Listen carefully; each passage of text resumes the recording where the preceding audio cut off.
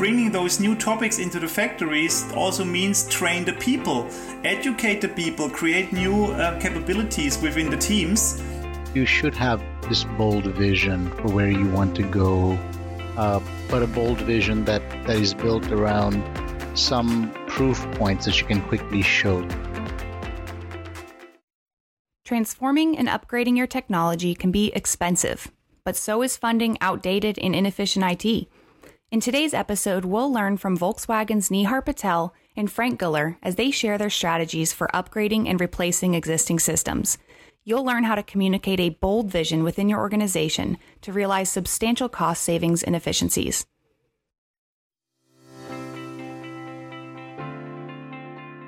Welcome to AWS Industrial Insights. I'm your host, Caroline Lawrence. With each episode, we bring you an inspiring leader with practical advice to help you solve your toughest business challenges. Because we believe that sometimes all it takes is one big idea or one piece of wisdom to change your business forever. So thank you for listening, and we hope you enjoyed today's show.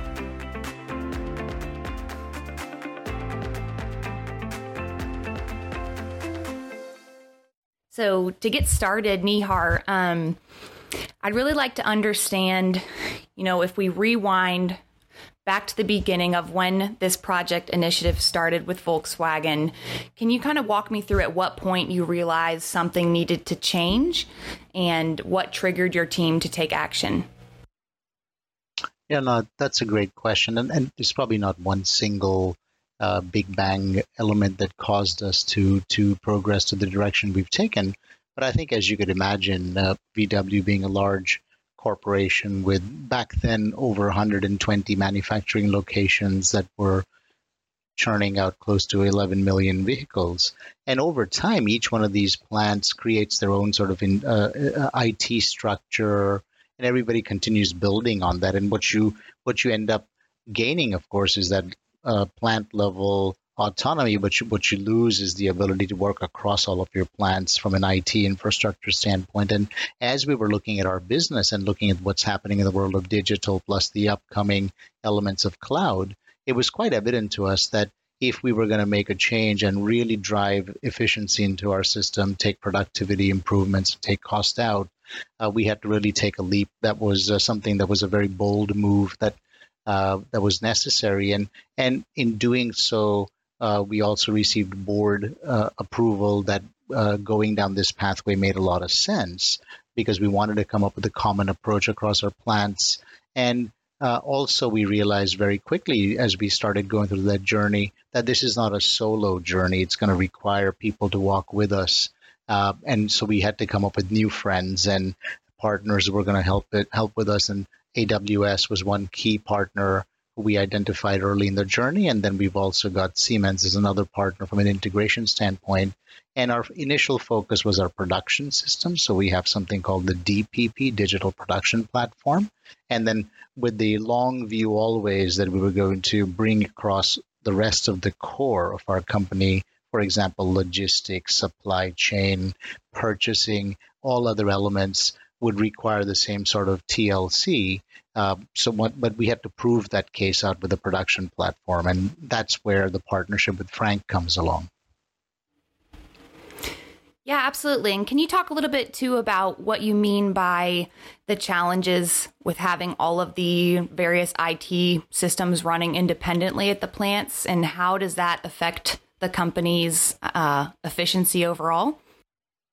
Yeah, I think let's present the most chaotic of pictures. You have a single plant that's able to communicate within each other, or maybe one or two plants are able to capture certain communications going on in terms of, hey, this thing is working here, this thing is not working here, we have a solution, why don't we pass along the solution to you? But that usually didn't happen from a planned standpoint, it happened per chance.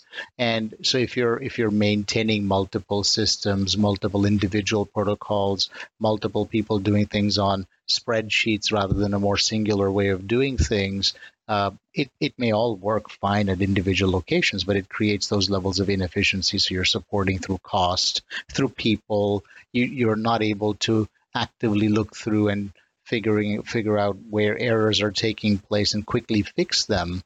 So you're continuously firefighting. And those are just simple examples of what could go wrong. And maybe Frank can provide a little bit more detail on what he was seeing also from the plant side. But I guess if at the simplest level, if you can find something that then cuts across the plants that you can build use cases, other solution sets on and allow for innovation to then take place and build even more, then you're able to quickly capture the journey from an on-premises into cloud back to on-prem in a much more faster manner. And then you just end up training people to think in that particular way, as opposed to forcing people to continue to do multiple things with multiple systems, especially if you migrate a person from plant A to plant K, and there's a whole different way of doing business, then you're not utilizing the person in the best way either. Yeah, that makes complete sense. And I'm curious too, from Frank, your perspective, how did you see this challenge when you first got involved, and what motivated you to fix the problem? And can you kind of just describe and walk through your experience with this? Yeah, I love to. Nihar mentioned a very big portion of the biggest topics, and maybe I can add one or two additional thoughts from my side.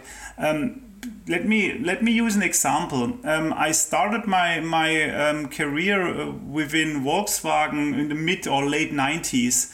And there I started working on a system or with a system for material planning and material handling.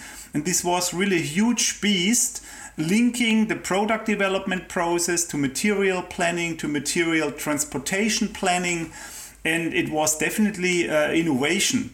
But the system is still in place today, 25 years later. And if we take a look now on that system, it's a huge monolithic architecture. It is really massive in complexity. There are several, sometimes redundant databases in the system. A lot of manual interfaces are now visible here. And also so-called hardwired algorithms to give us the solutions. And this is definitely the topic we have to overcome. We talk about brownfield. We are not a company building greenfield factories and greenfield IT architecture. We always have to take into account that systems are existing, that systems are supporting our operations and production, and the systems have to run. A plant manager or a local CIO will never accept the stop of the manufacturing line due to a stoppage or unplanned stoppage in an IT system. So we have to be very careful how to slice the elephant, how to slice the transformation work, so that we really bring in the new ideas, the new platform-driven and cloud-driven solutions, but also to assure that the existing old or legacy systems can do the job where they have to do until they are displaced. Yeah, that sounds like an extremely fragile, complex initiative to take on. And I love that you called it slicing the elephant. I think that's probably the best analogy I've heard for legacy systems so far. So that was a great way to describe it. But if we look at the broader industry, Doug, can you help us understand, is this common across other industrial types of companies, or would you see this as being unique to Volkswagen? No, I think the problems that were outlined are seen by many big companies out there, and other companies that have probably more than 3 locations. Everybody is struggling with how do you build once and scale to every location. And I think that is what Volkswagen has done here is a way to help with that scale standpoint. Historically, what would a company do? One plant would go out, they would find a use case that probably everybody has. They would build it and they would use it. The second factory, which probably has the same use case and same business issue that they're having, would go off and build their use case and their solution for that use case. And that just adds to a cost structure that gets really unwieldy in some aspects. But the other thing is you're taking away from the core business of the plant. The plant is not, they're not typically built or people that are sitting out there that are technology experts. They are technology experts in operational technology, but may not be data experts, reporting experts, those type of things. So now all of a sudden you're either hiring a new skill set or you're taking people away from their day job, which means they're not doing their day job. And again, cost structure starts to get a little bit crazy. And I think that's a couple of things that the partnership is really bringing here, is the fact that we can build a use case and scale it many times as we start to go forward. And that is one of the great things that AWS is bringing to our additional customers out there. When you look at our marketplace, you look at not just a marketplace for a big company, but marketplaces for small companies. There's thousands of solutions that are built out there. It could be a simple OEE dashboard. It could be a predictive maintenance offering. It could be lots of different things in that area. But now a company can go in, search for that area, or work with their salesperson, because sometimes it's hard to sift through thousands of those different offerings. And now what they're able to do is very quickly find it, implement it, and keep moving on with their continuous innovation or continuous improvement capabilities that every plant wants to be able to do. And Absolutely. Caroline, if I may, Caroline, Yes. if I may just interject there, I think as Doug mentioned, a lot of industries see very similar things, particularly discrete manufacturing and process-based industries. And as we had started this journey, as I mentioned a few years back, along with AWS and other partners, we took a very long view on this and said, gee, if this thing works for VW, because VW is going to consume what it's preaching, and VW is going to consume what it builds collectively as the first testing point, and that's the largest market test you could think about, then if it works for us, why shouldn't it work for other members of the industry? So our supply chain partners, logistics partners, other automakers. So I think Doug is exactly right. There's a very similar need out there. And if we can collectively provide not just to VW, something that works for VW, but then find a way of providing this to a broader element of the automotive and other discrete manufacturing industries, that's always been part of our long view vision on this topic. Absolutely. And if I would consider myself, let's say, a paper manufacturer or some type of manufacturing company that has multiple factories around the world, I'm just curious, where in the world do you start with this? And how did you, Nihar, decide which use cases and mission-based projects to start on right away? Yeah, I think it's not certainly one person who does it. I mean, I think Frank is probably much more involved in this journey. So I would actually see if maybe Frank can provide a more detailed response. But I think we, of course, as an automotive company, not a paper company, have a list of things that we know that are problem childs out there that need fixing. We have solutions already that either work, that we know work, and that perhaps we could quickly see how we could scale those solutions. But they all need some level of a starting point to put it all on the same language. And the language we needed was this thing called a platform, and working with AWS tools, things like that, is starting to create that platform. So then you create this set of blocks that can build onto the platform, and then you can create the inertia that's necessary to scale across the board. But the starting point, of course, is recognizing A, you need it, and B, then identifying that short list or the long list of use cases to work through. And maybe at this point, if I could see if Frank might be able to take the ball and see what's the journey that we've gone through that's allowed us to really create a very fantastic flywheel now on the use case journey as well. Yeah, thanks, Nihar. I'd love to take over here. And I think before we select the partner, where to start, the very first question to be answered is, what is the purpose? What is the common understanding of our target picture we want to achieve? Without that picture, people will really easily stay to the given world and to the status quo and will not change much. So therefore, first thing is really describe the urgency for change and describe the new structure, the new architecture. Why do we change the whole setup of our IT system and infrastructure? And this is not only IT talk, this is also a production expert talk, because they have to understand how does this affect the existing processes. give you an example, because if we have, for example, traditional quality assurance or control processes with maybe masses of people checking cars, checking parameters and so on, and you start talking about, for example, industrial computer vision systems that are automatically check for parameters and for quality topics, then that's a change. That's a change of the organization. That's a change how people have to work. And this must be clear in the beginning that this change will come. And then definitely, yes, you should think about which factories have a high willingness to really experience or to pilot those new ideas. And also which see really a big impact to improve their performance with the new systems. And then you can make it step by step. Then you have also some alliances that they say, oh, let's start first in the factories, for example, in Germany, then let's continue to the US with the factories here. So you can really make it as a kind of roadmap plan on step by step, which people and which factories to be engaged, and what are then also the next technology steps, because we will not start changing in the very center of the IT system. So as I said in the beginning, the first cut will not be in the hard muscle. It will be in a not so sensitive area. So if something is going wrong or fails, that the whole system will not break down.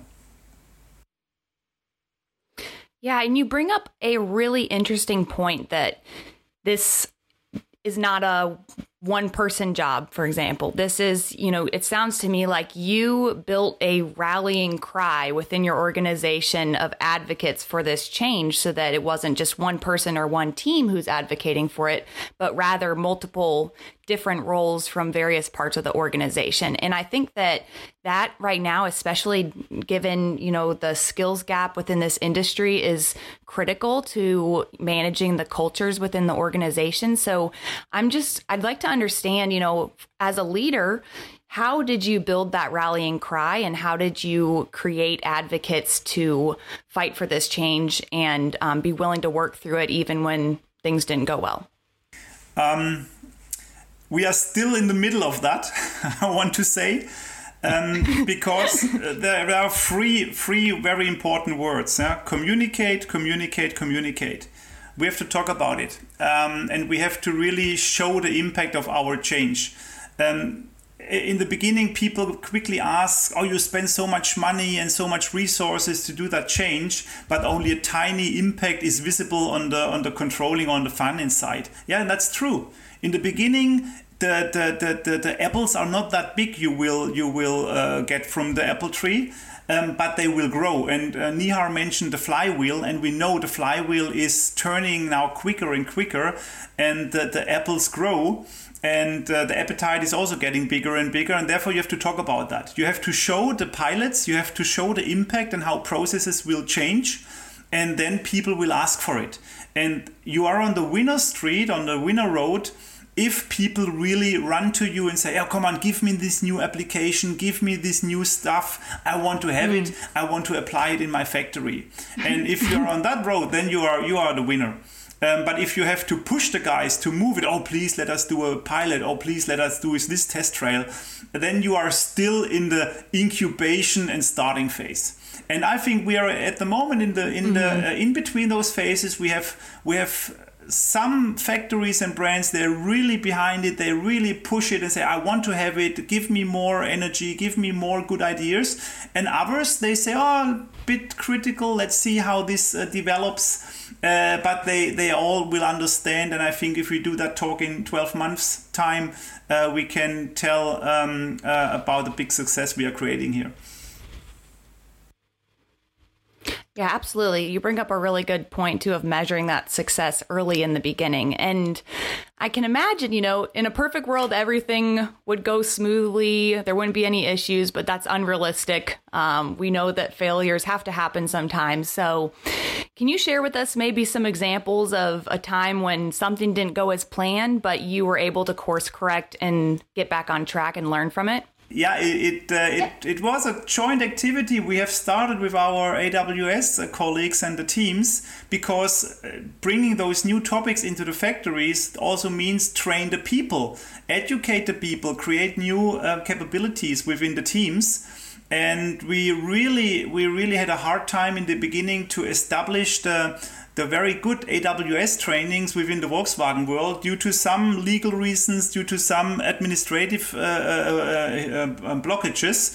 And it really was painful to see the trainings are available, and there is good content we can deliver to our people, but there are some administrative blockages that will stop us doing the trainings. And it took us much too much time to start those trainings, but now we are full on track. We have the training started. We have I think over, I don't know the number exactly, but over 500 people now full in the training, and this number grows day by day, to really educate the guys and all the teams with the new content. Yeah, that's really interesting. I think it's great that you focused on educating and training the workforce before bringing in all of the new change and the technology and where the company would be moving.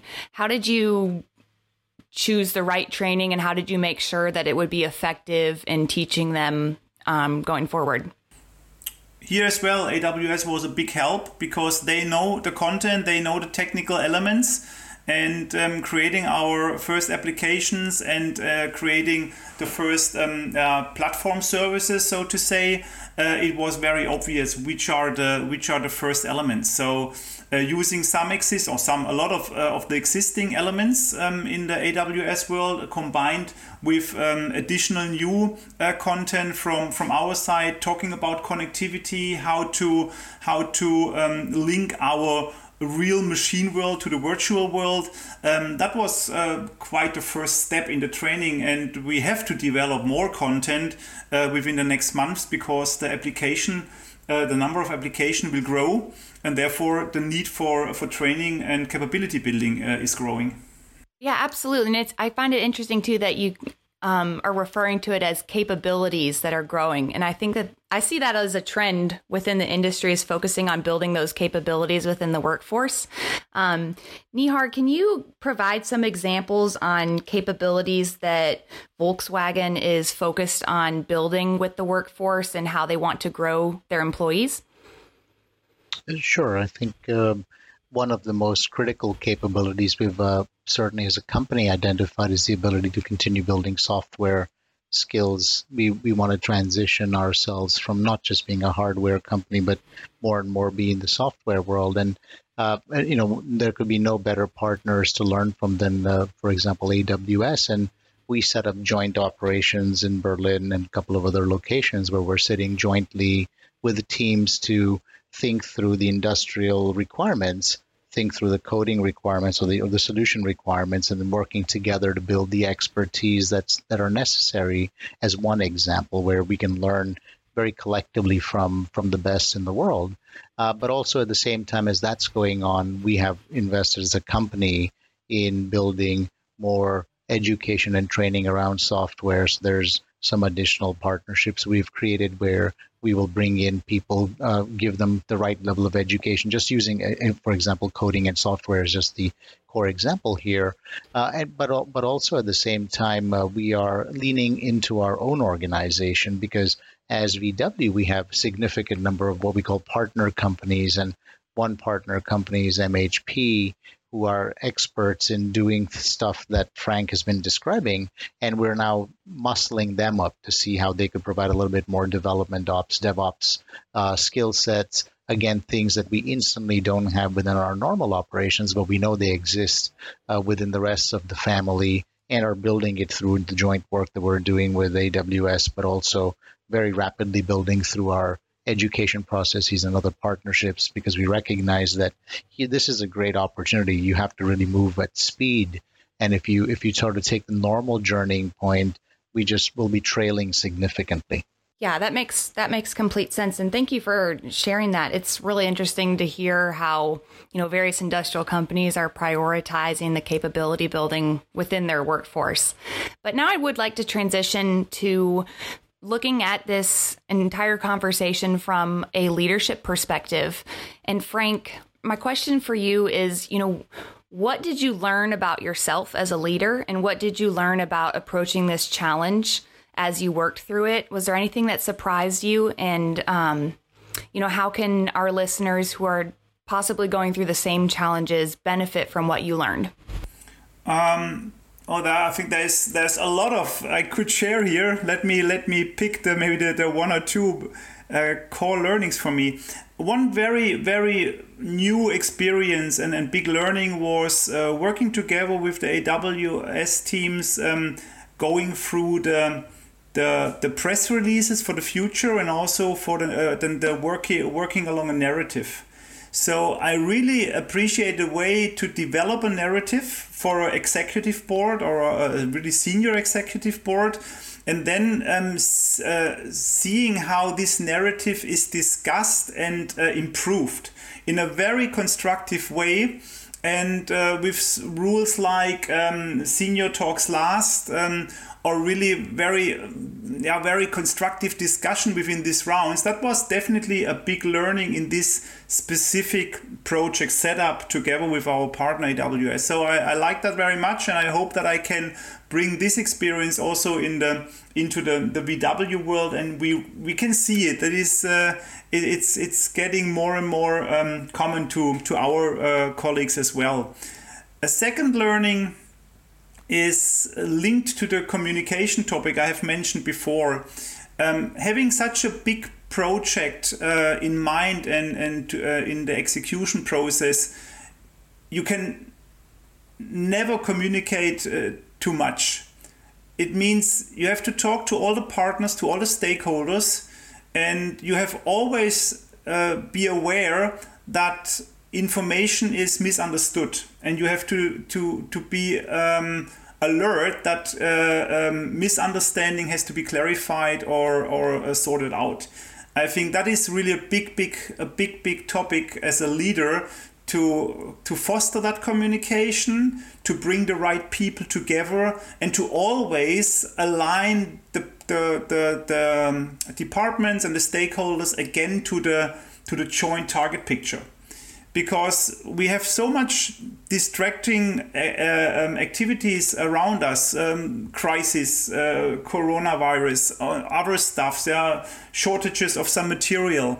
There's always the chance that you lose the track, and you have to take care that the track is visible, that people have understood the track, and if there is a bypass or maybe a hurdle you have to go around, you have to communicate this as well.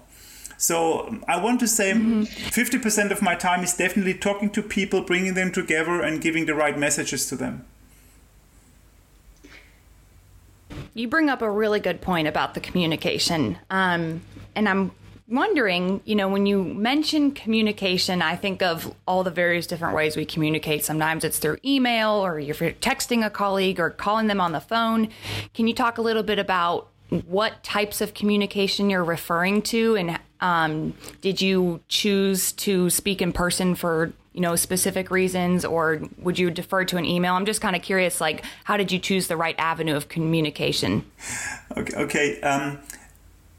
My planned world or ideal world would be that we have interactions in small groups, so that the people can really face each other and really have an exchange on the topic that is planned. With the coronavirus in the world, everything was on Teams and much too much email. So the email is definitely I wanted the last communication channel I prefer, because emails can deliver a lot of misunderstanding or interpretation. Therefore, the spoken word face to face is definitely the best one. And I'm personally a big fan of small workshop sessions, like the sprint approach. If we talk about agile methods, that we say let's work on that maybe one day, very focused, very concentrated, but then it's over or it's done. And not only this half an hour meetings jumping to 20 topics within 1 day. That is not that effective. So having a focus, be very precise and punctual on the topic, and then I think the impact is the best. Yeah, definitely. And you mentioned a lot of processes that I think are unique to Amazon that we collaborate with partners and customers on, but just want to level set too for maybe some of our listeners who aren't aware of these processes. Doug, can you just give a brief overview of what the flywheel is? Because I've heard that mentioned a couple times, and also the narrative process, just to make sure everyone's on the same page. If we look at the flywheel, and this was something that Jeff Bezos started years ago when he was looking at what is the value creation that you're going to start getting from Amazon.com. And he said, if I can, get the best selection, I'm going to get more customers. So that's two cogs in the flywheel. But the second point he said was, if I can get more customers, excuse me, and get better selection, I will be able to lower prices. Lower prices is going to be able to get me more customers. More customers gets me more people who want to sell on me, and you get that type of capability going. Now, how do you attract more customers within that cog of the flywheel? You may look at marketing and outreach and other campaigns and making it easier to work with you as a company, which will make more people want to be on you. More people being on you is going to allow more vendors to sell with you, and so on from that standpoint. We've kind of looked at the same thing for manufacturing, and even higher level type of capabilities. So think of your connected vehicle and the amount of telemetry that is out there. What we do is kind of say, great, let's bring that information back. We can now do, future potential capabilities of things like predictive maintenance and allow that machine to get faster, that vehicle that's driving better as you start to go forward. Well, that data is also incredibly valuable for your engineering and design. So could you get that data not just for warranty or maintenance type of plans, but now could somebody in research and design or engineering and design actually look at that real life information and understand how the users are using the car, make sure that the car is being updated periodically, and you can start to make that vehicle better for your users. And if it's better for your users, they're going to want to stay with you and buy more of your product and so on from there. But at the same time, moving from engineering to production, again, those were typically silos of people and divisions within a company. And flipping it back and forth with that, what we wanted to be able to do is tighten either from production planning to actual production capabilities, but also then how does that production information come back to actually help with the production design? So if I start seeing things that are happening on my production floor, could I do something in my production design to improve how that product's going out from there? Now that's a really high level picture and really big, bold type of statements that you go from. And what we try and do is work backwards. So one of the capabilities, and Nihar, I believe, mentioned this a moment ago, is building out a press release. So let's look at one or two of these really specific use cases and take a step back and outline, what does this mean? So looking at it and building a document, just like you would build a document for the Wall Street Journal or for the New York Times or whichever newspaper you have locally. Now, I'm not saying we're going to build that press release and send it to them. That's not the case for that. But what it is, it's a case to build that document and everybody agrees on it. Once everybody agrees on it, now you have a project plan. Our issue is X, and we did Y to actually build and solve that capability. And it's a really unique way to look at solutions and offerings and capabilities within a customer that a customer typically may not look at. You define who the customer is. And sometimes, like with a VW, you may have 2 or 3 or 4 different levels of a customer. You may have a line worker. You may have a plant manager. And ultimately, you have the person who's buying the vehicle.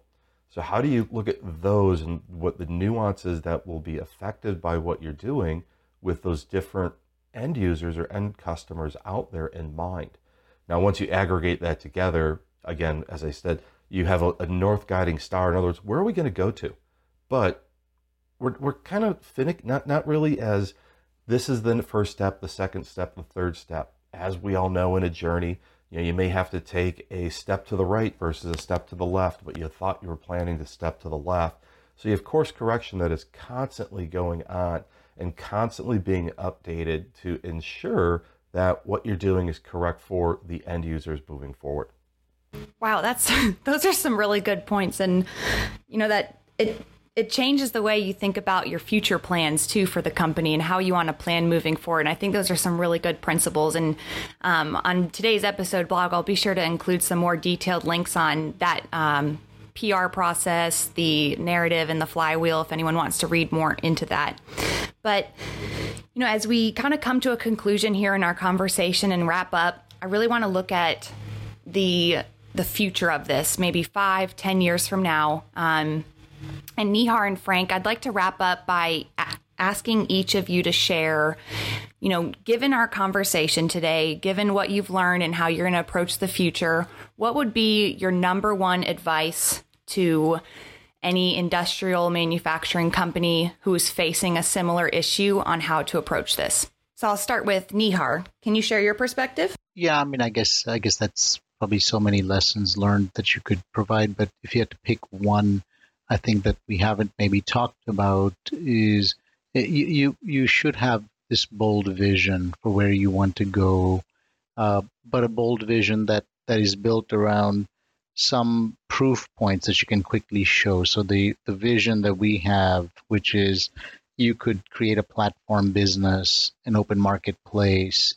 create this flywheel that Doug was describing through consumers and contributors, working with a whole bunch of really smart partners, and prove the case out at VW and quickly migrate it across the rest of the industry to get to that point of view. I think it's important to continue having that sort of North Star view out there that says this doesn't exist. We know that there's a demand for a singular repository of, I'll use technical terms, IIoT solutions that are needed out there. And there's got to be a pain-free way of getting access to that stuff. We know as a customer we would want it. And so, again, keeping that sort of a customer headset in mind and matching it to the bold vision that you have that comes from it, I think is critical. And then I think we've heard the beauty of significant levels of communications, internal before you go external, making sure the right governances are in place. And then I think you've also got to recognize that you have to put a whole bunch of smart people together, smart organizations together to achieve this vision. If anybody has the view that you're going to do it solo, I think you might go some ways, but if you want a journey, you got to partner with people all the way through if you expect it to be a marathon. And we think this is a marathon. Thank you for sharing that. That's a really good perspective. Frank, can you share your number one advice for us? Yeah, thanks a lot, Nihar, for the marathon, because that's exactly a thing I can connect with. If I take the picture of a marathon, then it's not the running shoe, it's not the trouser or the sunglasses makes you win. It's the team around you, and it's you personally, what you are doing and how you are trained. And for a transformation, it's always the same. It's not a technology we are using. It's not the innovation we have to or we can bring into the transformation. It's definitely the people. It's definitely the team that is driving it. And here the saying is always the same: choose the right people, so that we have people in the team that makes us better, but not bigger. And that's definitely for each big company a big challenge, because we have loads of people, definitely yes, and now we have to select the right ones for the initial start, for this first spark of fire that we can really create a high energy to run it for the next years. And that brings me back to the marathon. It's not only a small spark for a small fire, it's definitely a very broad fire, and we want to really change it in the full network, in the full setup, and therefore we need a lot of energy, and this energy can only be brought in by the right people, and therefore try to find the right people and put them to the right places. Thank you for tuning in to AWS Industrial Insights. If you want to learn more about today's episode, head over to the blog for a list of featured resources on this topic. You can also find today's blog in the episode description and also on our website at aws.amazon.com/industrial/podcast.